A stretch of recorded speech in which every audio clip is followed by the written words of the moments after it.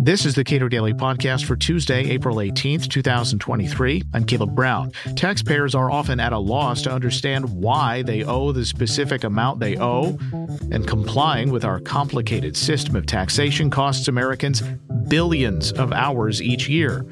Cato's Adam Michel explains some of his proposals to vastly simplify the process of paying taxes. How much time do Americans spend doing their taxes? I know I hear it every year, but what is it roughly? Too much time for starters. The estimates are about, for individuals actually sitting down and filling out their tax returns, it's like 2 billion hours every year, which is tens of billions worth of dollars if you sort of cost that out with the opportunity cost that they could have been spending doing something else. So that alone is a huge waste. And that should be enough. Just if we're not looking at any other costs, just the time commitment for average Americans in terms of trying to comply with our Byzantine and Kafkaesque tax code. So simplifying that, what does that look like? Yeah, well, you're right. It's not just the time that people spend complying with it.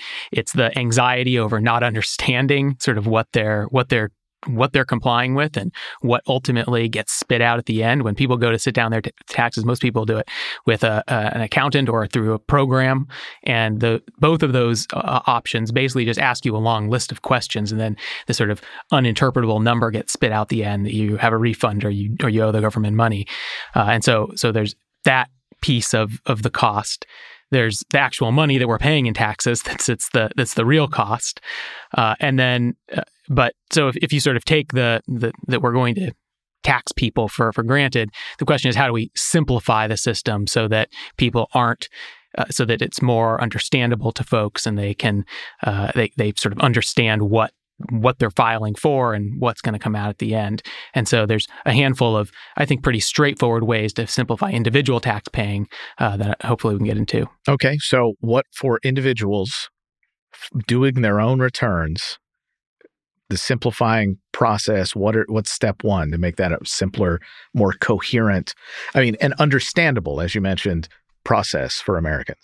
If so, for many Americans, especially lower income folks with kids, just how a child qualifies for tax benefits is incredibly complicated. And if politicians want to subsidize children through the tax code, I'd rather they didn't. But if they're going to, we should at least have sort of one definition of child and one definition of dependent rather than 6 like we currently have. Similarly, if you're claiming if you're going to college and you have education expenses, the tax code currently has 15 different ways that it interacts with the higher education system. That's ridiculous. We should have, again, if we're going to subsidize higher education through the tax code, which is a big if, we shouldn't. But if we are, shouldn't it just be one way we do that? One credit has one set of definitions.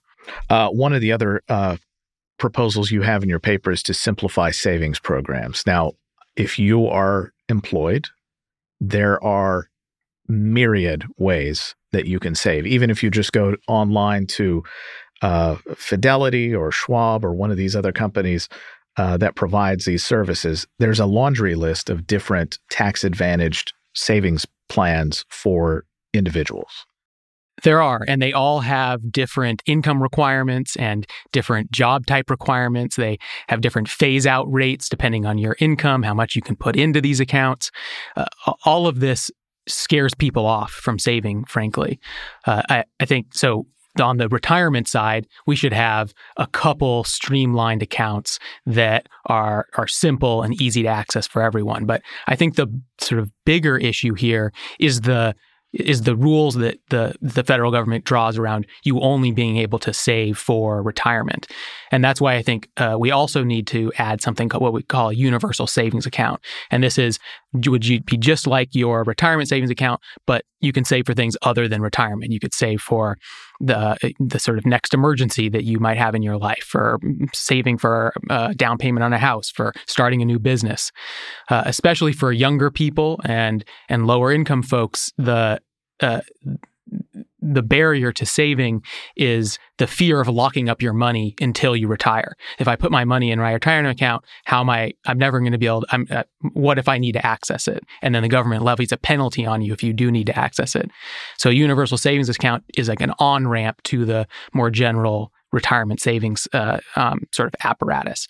And Chris Edwards at the Cato Institute has been beating this drum for at least a decade. Universal savings accounts, making it a very easy, tax-advantaged way to engage in saving as a general matter.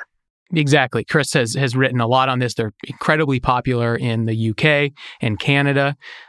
We actually have real world experience that shows that younger people tend to have higher uptake of these types of accounts so you sort of get in the habit of savings. Even if you need to pull the money out for an emergency, it gets you in the habit of putting that money down on a regular basis, which then sets you up for retirement, for actually using the retirement savings accounts when you get there.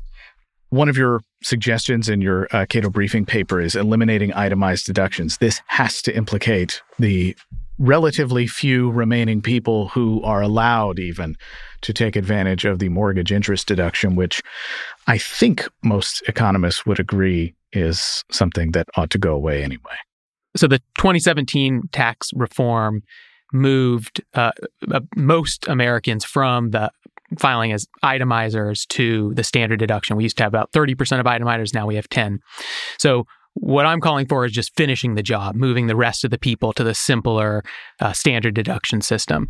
The itemized list is actually 14 different things that sort of qualify for this list. One of them is the mortgage interest deduction. Another one is the state and local tax deduction.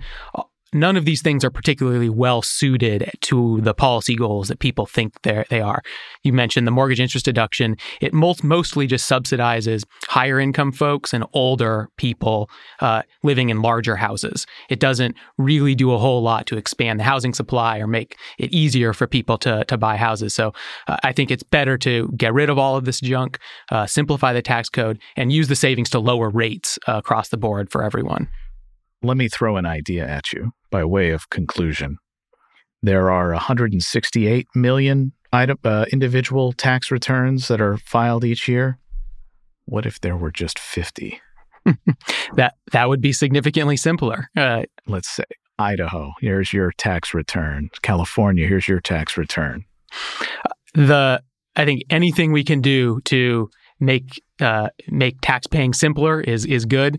If we can get there, repeal the 16th Amendment, which I know you're a fan of. Let's get rid of the income tax altogether. Great, but in the meantime, we can make some simple marginal reforms to make tax paying easier for individuals, especially as everyone is going to file their returns over the weekend if they haven't already.